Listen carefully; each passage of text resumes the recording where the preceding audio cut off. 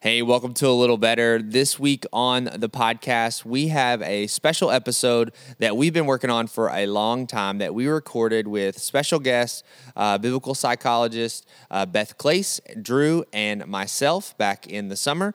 We can't wait for you to enjoy it as we deal with the practical issues of our current day topic of gender identity. Take a listen, and I hope it's helpful for your walk with Christ. Our goal in this podcast is to know Jesus better, and by the power of His Spirit, do better, so together we can be a little better.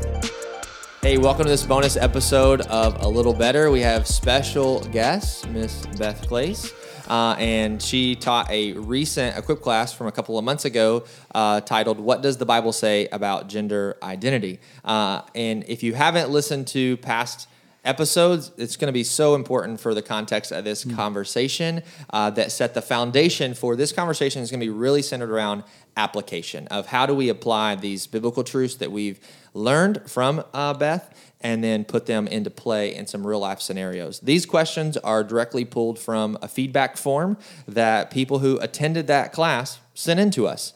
And so, well, welcome. You ready, guys ready to dive into this conversation? We'll see. Let's do it. We'll see what happens. So awesome.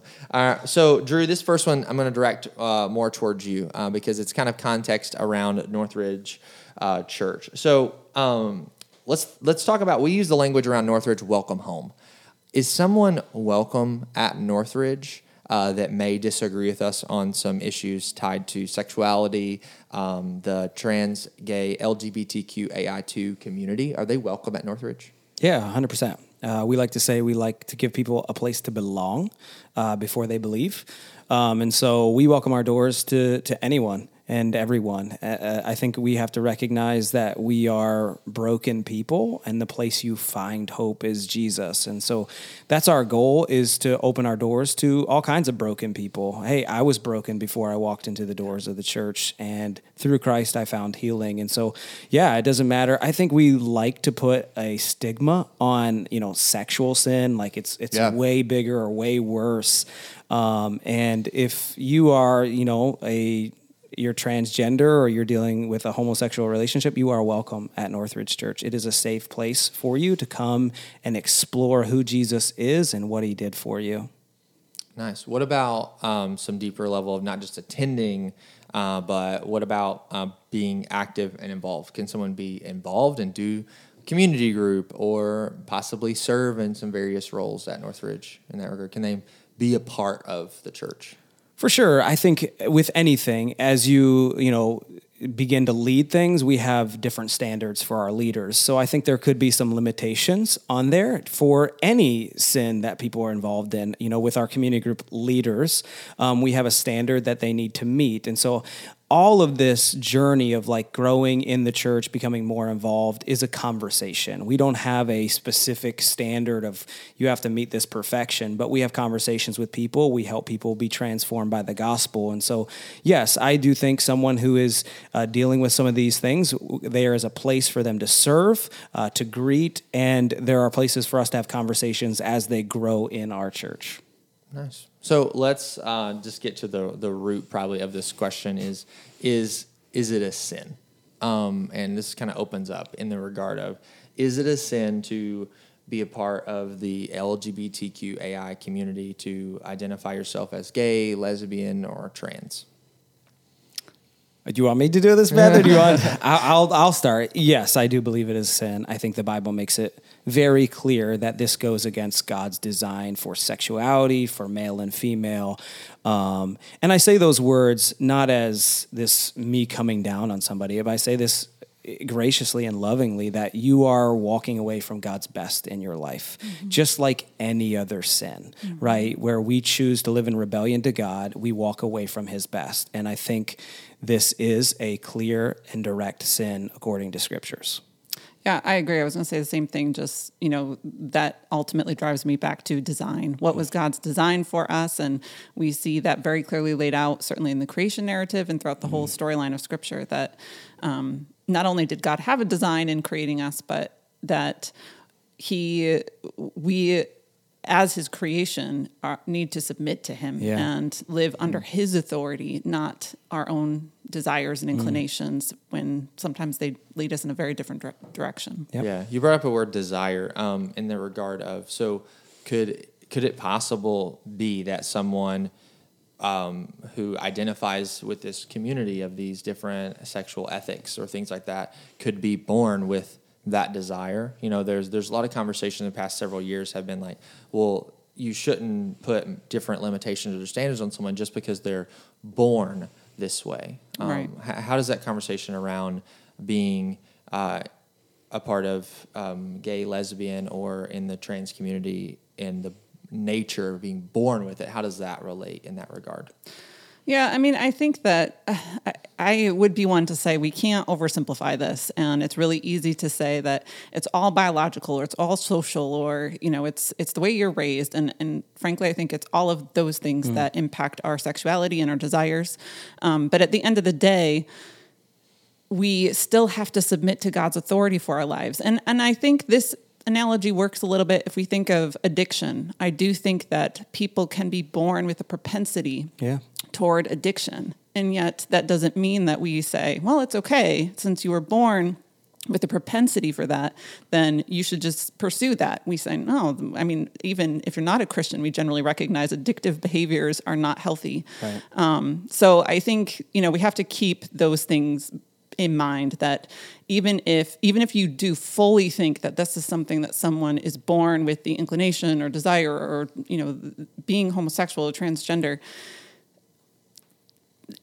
we still run into problems in that having an inclination or desire doesn't necessarily make it right. I actually think it fits the biblical narrative, because guess what? I was born a sinner. I was born with sin in my heart, which the Bible makes clear from the creation narrative to the fall, right? And when Adam and Eve chose to live in rebellion to God, it created a sinful nature. And so to me, it's a moot point, because I have desires that are sinful in nature. Right. That doesn't give me an excuse not to live in submission to God, right? Yeah. God's way is best. And you see that at creation, right? The way he created it perfectly was amazing.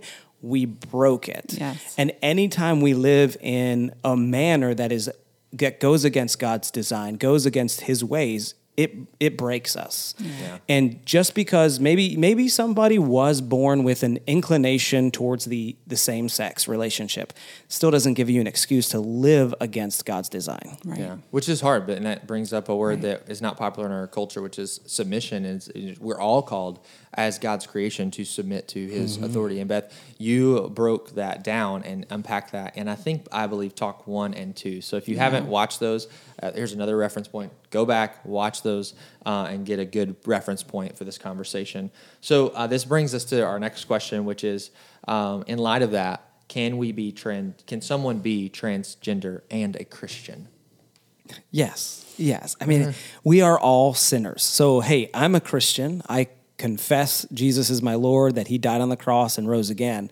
I still struggle with sin every day. Yeah. And God is slowly refining me and sanctifying me. And, that's a process. And that process won't be finished until I get to be with him. And so I do think there should be, though, to be clear, I think there should be some conviction. I think the Spirit of God should be moving in your heart, where maybe you are living in a sinful lifestyle, but there is this uncomfortable conscience voice in your heart that's saying, this is not what's best for you. Yeah. I think that I would phrase it that, it's the difference between embracing a particular identity or a lifestyle that goes in opposition to God's design for us, or wrestling with it. Mm-hmm. Yeah. And I think that if you are embracing it, then there's, I would say, some problems with that. Yeah. But if you're wrestling with that tension and trying to, figure out how to follow Christ in the midst of desires that pull you in a different direction. Yeah. Which is, I don't want to soften it with this, but I feel like every Christian if you're reading the scriptures, they should make you uncomfortable, because they should lead you to self-examination. If you can read through the Bible and read through some of Jesus is saying just in the Gospels about what it means to actually follow him, and you're like, can just read over that, like, okay, good, with my morning coffee and move on with your life. There's some tension there that I would wrestle through, like, because I constantly, time and time again, almost every morning, when I'm reading through the Bible, I run across something. It's like, man, that goes against how I'm living my life, and I have to reconcile with that. I think what makes it difficult in this conversation is our culture has constantly pushed this one narrative down our throats, and it's really different from the biblical narrative where there are other things that it's like they've aligned, and it just makes it muddy in a lot of ways. And I think some of that is why are you accepting this lifestyle? Is it out of ignorance, right? I just found Jesus and I'm living in ignorance to his ways. Right. I think there's a process of sanctification where it starts with knowledge, understanding where God stands on certain issues. And as you grow in that knowledge, it should transform. Like you said, I'm no longer embracing this. I am wrestling with it. I am trying to seek the Lord and adjust the way I live. Yeah, that's good. This question was sent in the feedback form as well. It says, I've heard the argument, a popular argument that God created male and female. In the same way he created day and night, and he created these two things all throughout the creation narrative in Genesis chapter 1 and 2. But in light of day and night, he obviously also created sunrise, afternoon, morning time, but that's not mentioned in Scripture. So there's these phases of the sun and the moon that aren't mentioned. It's not just the sun turns on and then the moon turns, the sun turns off, the moon turns on. It's just not these strict things like that. And the point is made from this argument that in the same way that God created that, when he created male and female, he also created everything in between, i.e., LGBTQAI. How would you approach this argument? Go ahead, Beth. Well, I would say two things. I would say, maybe three. I would say one, that is a bit of, I think that we have to be careful of taking one thing like the fact that God created day and night and saying, well, because there's all of these other times of day, that means that gender also includes all of that. That's kind of an extension that we don't quite see in Scripture. But beyond that, I would say two things. One, that while there is variation depending on where the sun is, day is never night and night is never day. So I think that is one issue we would have to wrestle with. And then secondarily, I also think that the Bible does mention sunrise and sunset and high noon and, other times of day are discussed, but we do not see that happening with gender in Scripture. It's never referenced that there are variations in Scripture. And so those are some of the limitations I see with that argument. I get where people are coming from when they use it, but I see some limitations to it. Yeah, I also think on that note, I agree with everything you said. And I would just say when you approach the Bible that this is truth, not what I want it to be truth. Right. And it feels like that argument comes with an agenda, right? Mm-hmm. I want the Bible to say what I want it to say, so I'm going to try to find a way to get the Bible to say what I want. And there's a lot of people who approach the Bible from very different angles, and they get it to say what they want it to say. It's like, oh, see, right here, I can make this argument. So, all right, let's move to some practical applications of this. So, as a Christian, when it comes to people that I'm in relationship with, they may be friends, family members, workplace, coworkers, or anyone in the stream. If they're a practicing Christian, that this person is, and they have a relationship with someone who identifies in the trans community who is asking them to use a pronoun different from their biological sex that they've been assigned at birth, or maybe it comes out of left field and they have been called one name and now they're asking them to call them a different name.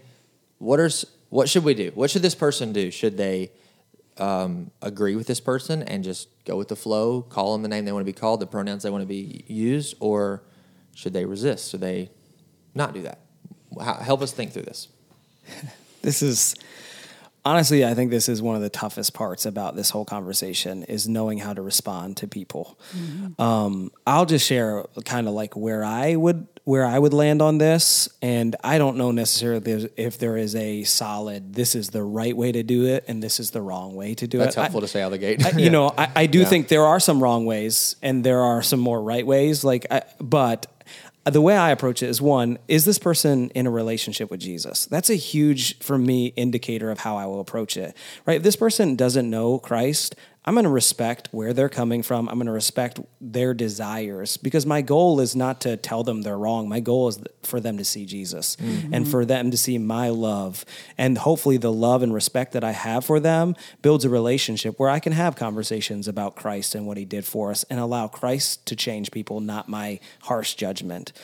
If this person is a Christ follower, I think my approach might be a little bit different in the sense of I might still respect their desire for the name or the gender, but I think I would say, hey, let's have a conversation about this and let's talk about where God stands on this. And I might ask some questions like, hey, why do you feel like this is okay? Why are you living in this manner? I think that's how I would approach it, but I think relationship is really important in this journey, and where they stand spiritually is another really important factor that should kind of gauge how we handle these situations. Yeah. I would add to that, like Preston Sprinkle in his book Embodied has a whole chapter on this where he presents both cases, like 10 reasons. I think there's a Gospel Coalition article that's like 10 reasons why you shouldn't use the pronoun, and then there's another article that probably gets put out, 10 reasons why you should. But I think that was context. I think Drew hasn't been in any of these arguments that I've read, which I think is super helpful that you drew out. Beth, do you have anything to add? No, I don't think so. Not really. I mean, I think I agree that I guess my advice would be that we should always be thinking about what the goal is. And if you are going to just use the pronouns that the person wants, then still have a bigger goal than that. If it's someone you're in relationship with or you're going to see on a regular basis, how can you eventually get to the point where you are sharing the gospel with that person? Yeah. Or, there are opportunities to go deeper. Yeah. I think it's easy to say, well, out of compassion and love, sometimes, it depends on where you land on these, but I think sometimes it's easy to say, in compassion and love, I just want to respect the other person's wishes, but then we don't go further than that. Yeah. And so being able to say, yeah, I'm going to do it, but I'm going to do it with the goal of having opportunities to share the gospel with them. Awesome. That's good. Now we're going to get practical about the workplace. So thinking about people who are in the workplace with workplace relationships. Question sent in is, when is the time to take the stand for biblical principles and values in the workplace, when potentially that may mean demotion, losing a job altogether, or maybe even just being seen as a bigot or someone who's not loving and not compassionate? When is the appropriate time? Is there any guiding principles that you would give to a person in this situation? Go ahead, Beth. We'll let you start this one. Well, I think similar to the pronoun question, there's not a black and white answer to this. I think that context matters. I think the person who is facing this issue matters. Their own conscience matters. Yeah. So for one person, they might really feel like, I cannot support what my workplace is doing. It goes against my conscience. Yeah. It violates my conscience. And okay, they might need to take a stand. That might be the thing they need to do. For another person, maybe they're like, this is not what I believe, but I'm going to try to walk this path in a way that makes it clear in some capacity where I stand, or I have a goal of why I'm still going to come along with the organization the way they want me to. And they might be right in doing that. So that's my first thought is, and I know that's really frustrating because we want answers. We want to know, like, what am I supposed to do? Should I just be like, nope, I'm standing for truth? Or, And my question is like, what does taking a stand mean? Yeah. Like, does it mean like, hey, I need to have a one-on-one conversation with my supervisor because this compromises my convictions? I would say, I think that's a helpful stand, in that regard. Like, does it look like responding to a company like wide email and hitting reply all and then typing out your beliefs. I don't know if I would ever recommend someone doing that, like what does taking a stand mean in that context? Now, if it's grace-filled one-on-one conversation, like I think if it's compromising using the principles that you just shared, Beth, I think that could be really helpful. Yeah, I think you take a stand when you're forced to compromise, right? I think that is the black and white answer. Anytime someone is forcing you to do a sinful thing, you take a stand. But outside of that, I think God has given us a conscience, and that conscience, like you said, Beth, is different for different people. I know a lot of people that would say, no, I can't do that. I got to get out. And I know a lot of people are like, this is my mission field, and this is where I want to stay and engage and not lose my voice for people who might need it. And so a good reference point in our media just in this last year, a few months ago, a few Tampa Bay players, right? They would fit that kind of this compromise of them choosing not to put the logo on their jerseys. And they had an individual conversation with their team, and then they had an individual conversation with their management and their leadership, and they asked if they could do this. And their management, leadership, and team respected them and said, okay, in light of your beliefs, we'll allow you to do this. And then obviously they got like canceled in the media, and there were some people who's had comments about them, but the way they approached it was, in my opinion, probably one of the best ways you could approach it. It was very humbling and grace-filled that it seemed to be on how they thought this thing was compromising their personal convictions and how they chose to progress in that. And I think that that's an important point too. Like, yes, approach it with humility, but then also be okay with the fact that there may be negative consequences. Yeah. And I think we don't represent Christ well when we get really angry that people don't like us for what we believe. Right. Yeah. So if you feel like it's an issue you need to take a stand on, then continue having that humility if people hate you for it. And be prepared for it. Yes. Right? Don't walk into it thinking, oh, I'm going to make the stand. I'm going to be the hero. And You're everyone's probably gonna not love going to be you. the hero. Yeah. Right. You're going to be hated for it. And, hey, Jesus said, you'll be hated for some of the things that he stood for. Yeah, for sure. All right, now getting practical to the school context, specifically tied to, obviously there's like three groups of people that this may apply to. One is the employee, like a teacher, a school counselor, guidance counselor, administration, something like that. There's the parent, and there's also the student, thinking more probably college or high school age. How do I address this issue in my school? We've already kind of talked about the employee, so maybe this circles back around to more parent-student. How do you respond biblically in a mixture of grace and truth to this? Like, when is the right time to take the stand as a student and as a parent, and what might that stand look like? Yeah. Can I say one thing about teachers first? Yeah, go ahead. I just think it's in schools especially, there is a lot of narrative being pushed in some sure, there schools is. about this. And I think that creates a lot of tension for teachers, in particular Christian teachers. Yeah. And I don't think this is a black and white issue. I think different people have to make different decisions depending on their convictions. But man, I hope that there are Christian teachers who stick it out. I hope that we have Christian teachers who stay in public education and Christian counselors and who continue to wrestle through those tensions that we are facing in public education right now. Because if all of the Christians leave, that is very scary. Yeah. And so, does that mean that every single Christian teacher needs to stick it out? And, no, definitely not. Some, you might be in a position where your conscience is not allowing it. The school's pushing it so hard. But I would just encourage teachers that if you're wrestling with this issue, you're not alone. And man, we need Christians. We need lights in dark places. So. Yeah, well that's said. so good. I think when it comes to parents, I think the first stand you need to make is with your kids, right? Train your kids in godly ways, right? And, the Bible says it's not a promise, it's a principle in Proverbs, train them up in the way and they will not depart. And so if I'm with my kids, I have 4 kids, the first thing I'm doing, I'm not fighting the schools, I'm training my kids. Right. I'm pouring God into my kids. I'm teaching them the ways of the Lord. And I think parents don't get so caught up in fighting political battles and school battles that you miss out on training who your who your kids are and the foundation that they need. And, you know, I think in with the schools and stuff, I think the nice part is we live in America and you have the ability as a parent to decide, right? To decide, hey, I'm going to send my kids to public school and I know I have to be maybe more aware to these things. Or, hey, you have the ability to send your kids to a Christian school or a homeschool. We have the freedom to choose what's best and what we believe is best for our kids. And again, I don't think that's a black and white. I think if you're a parent today and you're sending your kids to public school, I think that's a wise and great choice. I think if you do something different, that's okay. Yeah.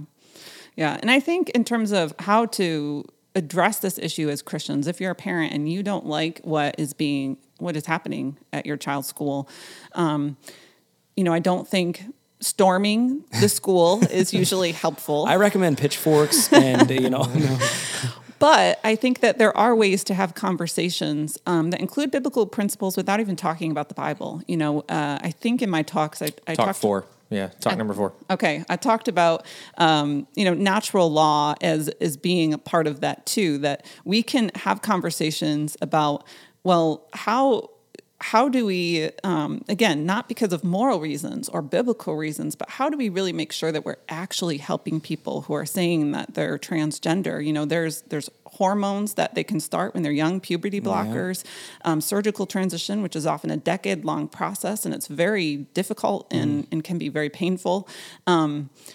You know, is promoting or affirming a gender transition always the best choice, even if you're morally neutral on it, right. You know? Yeah. And so I think there are ways to have conversations that can be wise and helpful without, you know, feeling like I need to go in and tell them that they're wrong and this is why they're wrong. Yeah.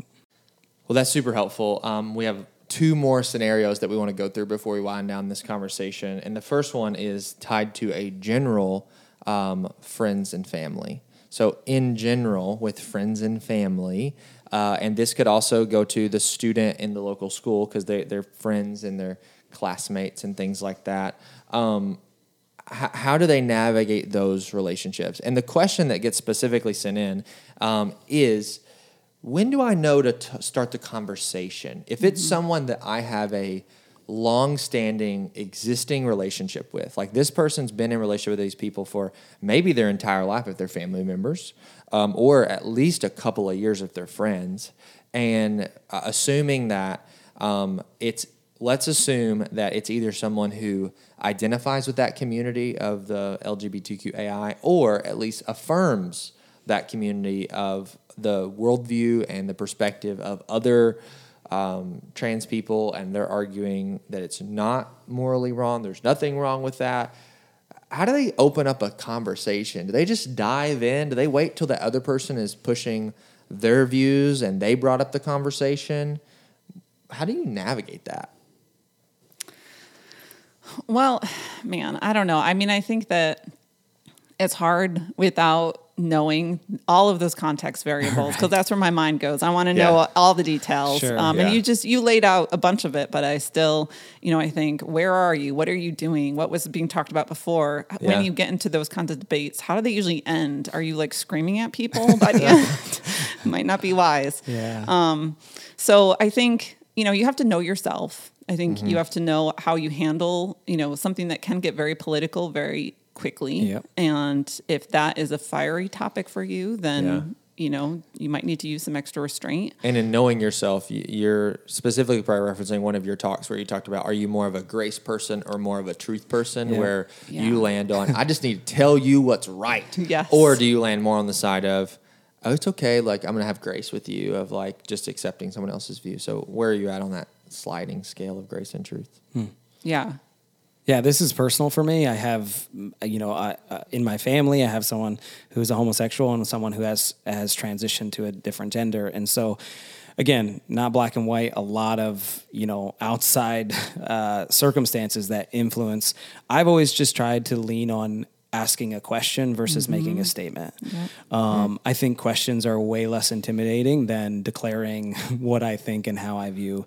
And what I've found to be true is when I ask questions, they come across as I'm interested, as I want to know you better, and it's led to conversations where I'm able to speak truth in a loving and kind way versus a judgmental type of way. And again, I think what's really important, especially with family and close friends, is what's true for me. The more comfortable I am with somebody, the easier it is for me to get out of control. Sure. You know, with someone I don't know, I'm usually pretty mild mannered, but if I'm comfortable with someone, I have a tendency to say maybe some things I normally wouldn't. And so I think you have to be careful with family too, because it's really easy to get really comfortable and not think before you say something. Yep.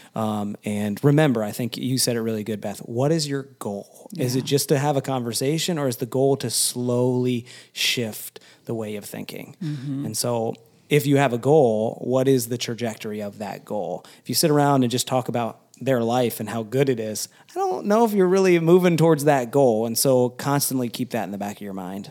Yeah, and I also think that brings up a good point too, that, you know, ultimately, if the person is not saved, the real goal is the gospel. Yeah. And so, you know, if you convince someone that staying their biological sex is the best way to be, but they're far from God, that's still not great. That is a significant problem still. So, you know, it's okay to have these conversations. I think there is a time and a place, and it can be wise to engage in them, but also keeping in mind that if our conversations never include the gospel, then we've really missed the mark. Yeah, you're treating symptoms rather than the actual sickness. We have like 2 or 3 more questions as we wind down, but let's get a little bit more personal in this regard. What about parents of children, specifically children out of the house, adult children who are living lifestyles that are different than they disagree with? Because some of these conversations may be the deciding factor of, do I no longer get my family at Christmas? Yeah. That's the reality of it. Of if I have this conversation, they're not going to come around again. What kind of advice or thoughts would you give to maybe parents in that season of life? I would say a couple of things. One, prayer is a powerful thing. And so never stop being on your knees praying for your kids, for God to, I think I have to constantly remind myself, I don't change hearts. I don't change minds. God does. And so let's go to the one who actually can do the work that we can't do. Secondly, I know one of the big questions Ashley and I ask ourselves a lot is, what if this happens to one of our children, you know, on holidays? Are they allowed to come to our house? Are they allowed to celebrate? I've always just leaned on the side of grace there and having a voice into my child's life. And so I've always told my kids they are always welcome at our house, no matter what they're choosing to do, I want them to have a safe place where I can have a voice in their lives. Now, I understand there are different ways to approach that. And I think, again, I don't think there's a black and white. I just lean on the side of, like, I want to have a voice in my child's life, to preach the gospel to them, to love them and care for them, to see the change that only God can produce. Yeah, and I would add to that a book that might be helpful called Space at the Table by Drew. We'll put it in the show notes. Yeah, we'll look it up. okay. If it's written by a guy named Drew, you know it's got to be good. Right? But it's actually written by a father and his son. So the father is a theologian, and he teaches at a college or university, and his son is gay. And it's a very open, honest book. It's like painful to read at times, just because they talk about missing the mark with each other at various times through his son's adolescence and young adulthood, but how they have found a way to really maintain a relationship in a hard space. And it's just encouraging and thought-provoking. And so if you are a parent who's wrestling with this issue, I'd really encourage you to read that book, because it's co-written by both of them. You hear both sides of the story, and I think just gives you greater awareness of how complicated it really is. Yeah. What about with young kids? This is our last question. Do we wait until they get this thrown in their face and they start asking questions? You know, we could talk about how kid and family movies are changing with characters, or the school system. We could talk about many things, but do we wait, or do we blindside them with bringing up conversations with them, depending on how young they are or old they are? Like, how are young parents, like, inform me? You know, I got almost 2-year-old and a 1-year-old. When do I start these conversations? I don't know if there's a right time. I think it's an understanding of your kid's maturity, how prepared they are. So I don't know if you could say, oh, of course, by age 9, you got to get it done, right? But I think you need to have these conversations, and I would always lean on the side of I'd rather start the conversation than let somebody else start the conversation. Absolutely. And I also think that, do you need to explain LGBTQ to a 4-year-old? Maybe not.